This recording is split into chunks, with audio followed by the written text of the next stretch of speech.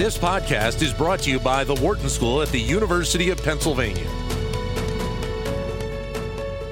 Earlier this year, the Government Accountability Office came out with a report that suggested that the retirement portfolios of federal workers should be reviewed because of the potential losses due to climate risk. Now, you may sit back and ponder how those two are connected, climate change and retirement savings. Olivia Mitchell, director of the Pension Research Council here at the Wharton School, joins me in studio. She is also professor of insurance and risk management, as well as professor of business economics and public policy. And this is an area she is focused on. And a pleasure to see her in the studio. It's a very great pleasure to be with you today. You are our first person back in studio since we've been back here, and it's great to see you as always. Thanks, Olivia. That's awesome. So connect the dots here with these two because, again, a lot of people would be like, climate change and retirement risk, there's a connection there?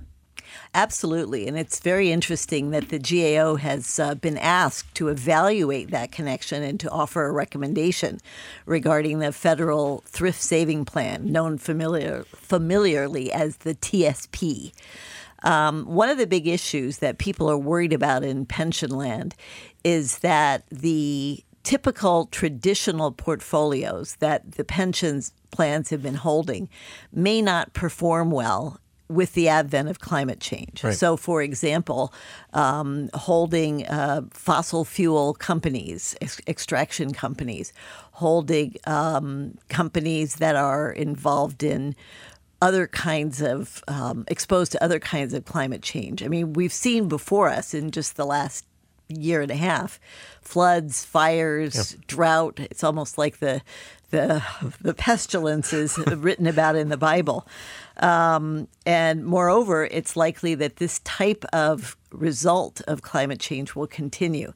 In fact, the United Nations had a big report, I think was issued yesterday, suggesting that actually climate change is already here. It's not a question of 10, 20, 30 years in the future. So the issues with regard to pensions are that many people are hoping to be able to make what they're calling green investments, investments which will avoid, in certain cases, the fossil fuel companies or other types of firms that are seen to be doing ill, and select and engage with companies that are trying to make windmills or alternative power generators and what have you. So there was one interesting UK study put out by a group called Make My Money Matter, right? And what they estimated was that if a typical pension portfolio of, say, £100,000 were moved from traditional to sustainable investments, that this could save 64 tons of carbon per year for that one person's account, which is 9 times the usual carbon emissions that a typical UK resident would put out. So this was viewed as being very, very positive. And increasingly, you can see, even in the U.S., if you try to book a flight, at the bottom of the front page, they'll say, would you like to purchase a carbon offset? So people are becoming attuned to this, aware of it, and they now want to put their money where their mouth is. But it sounds like, to a degree, that part of this is also the people that are around the investment options in general and the options that are available to people. And to a degree, and I think this is something we've talked about at times, people having their investments, but to a degree not really focusing on what those investments are, the impact that they have, kind of just letting them sit there and not really acting upon them. Well, that's true. About 52% of Americans own any stock at all, and the vast majority own it through their retirement plans. Very few people own direct stock. Right. So whatever the retirement plan does is going to be what they end up holding. And in the U.S., we've had a particular challenge because there's a very important rule, which was passed back in 1974 under ERISA, the Employee Retirement Income Security Act, which said that pension plan fiduciaries must invest only for the beneficiaries. And that has been interpreted over the years as meaning you can only take into account risk and return, financial criteria, not green criteria, not ESG meaning environmental, social, and governance criteria.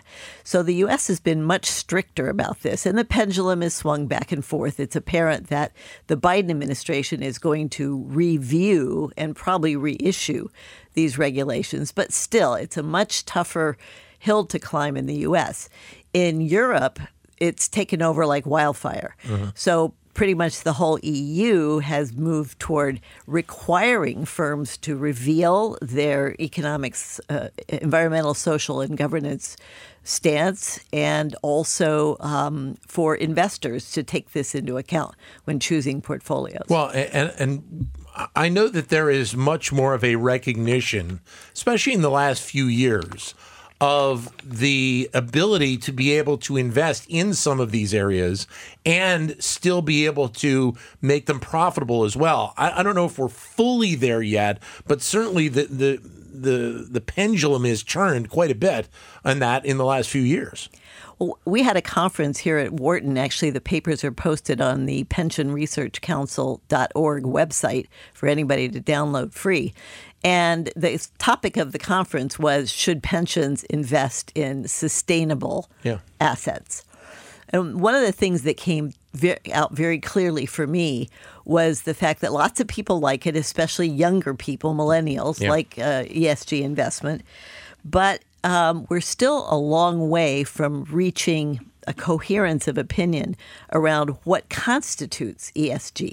The metrics are all over the place. There was one fascinating picture where Roberto Rigobon from MIT had displayed all the different metrics for all these different companies. And it was a cloud of points. There was no rhyme, no reason, no line through it. They're not very correlated.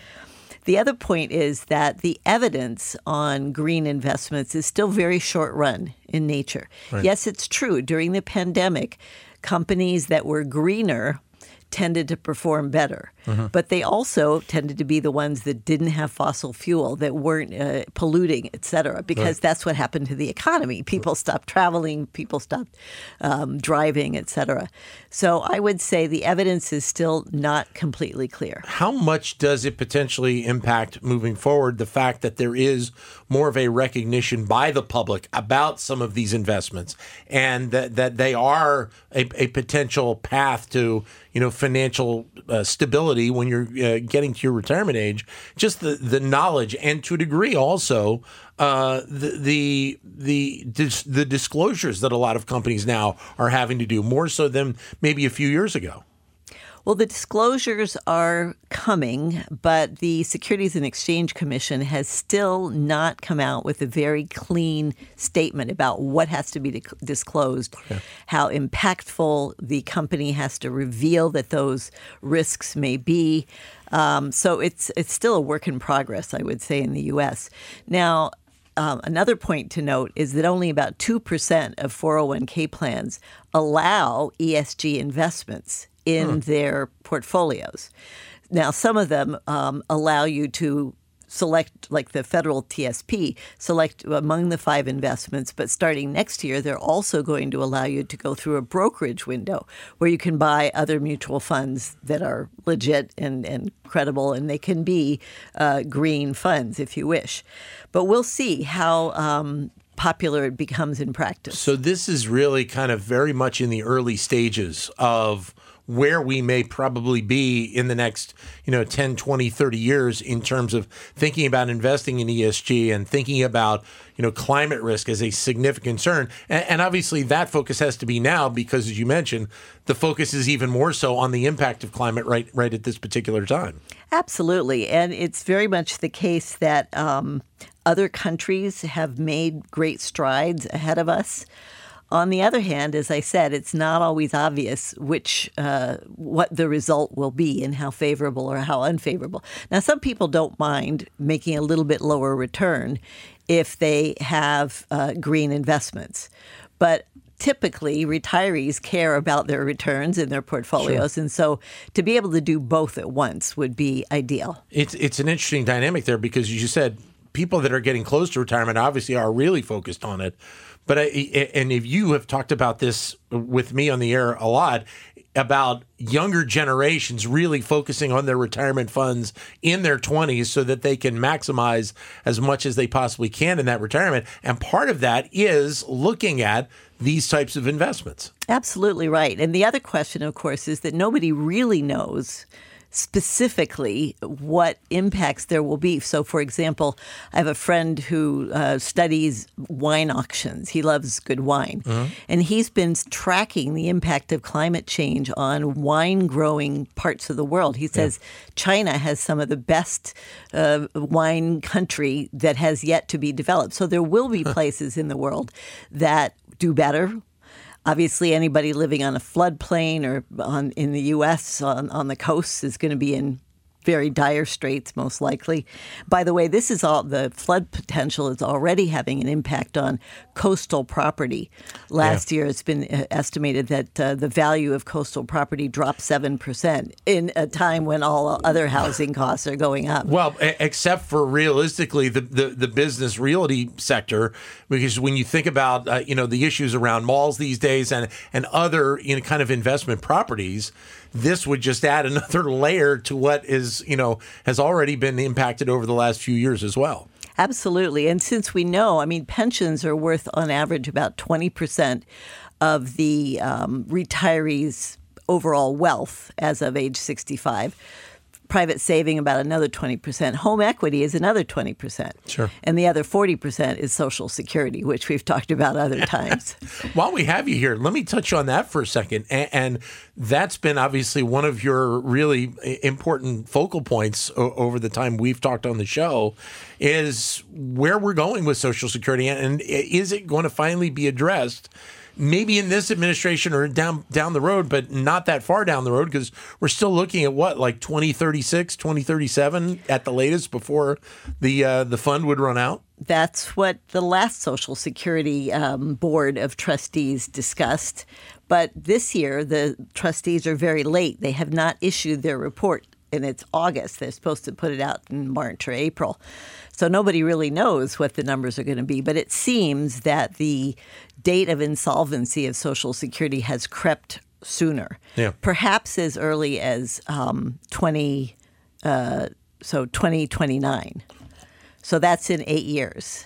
And that's partly a function of a lot of people having lost their jobs, so they're not paying in Social Security. Some people have retired early, so they're claiming earlier and therefore drawing down. That's still the pattern is still to be completely revealed, however, because with the stimulus checks and with unemployment checks, people held off retiring. So in the next 6 months, I think we'll have a better sense of what's going on.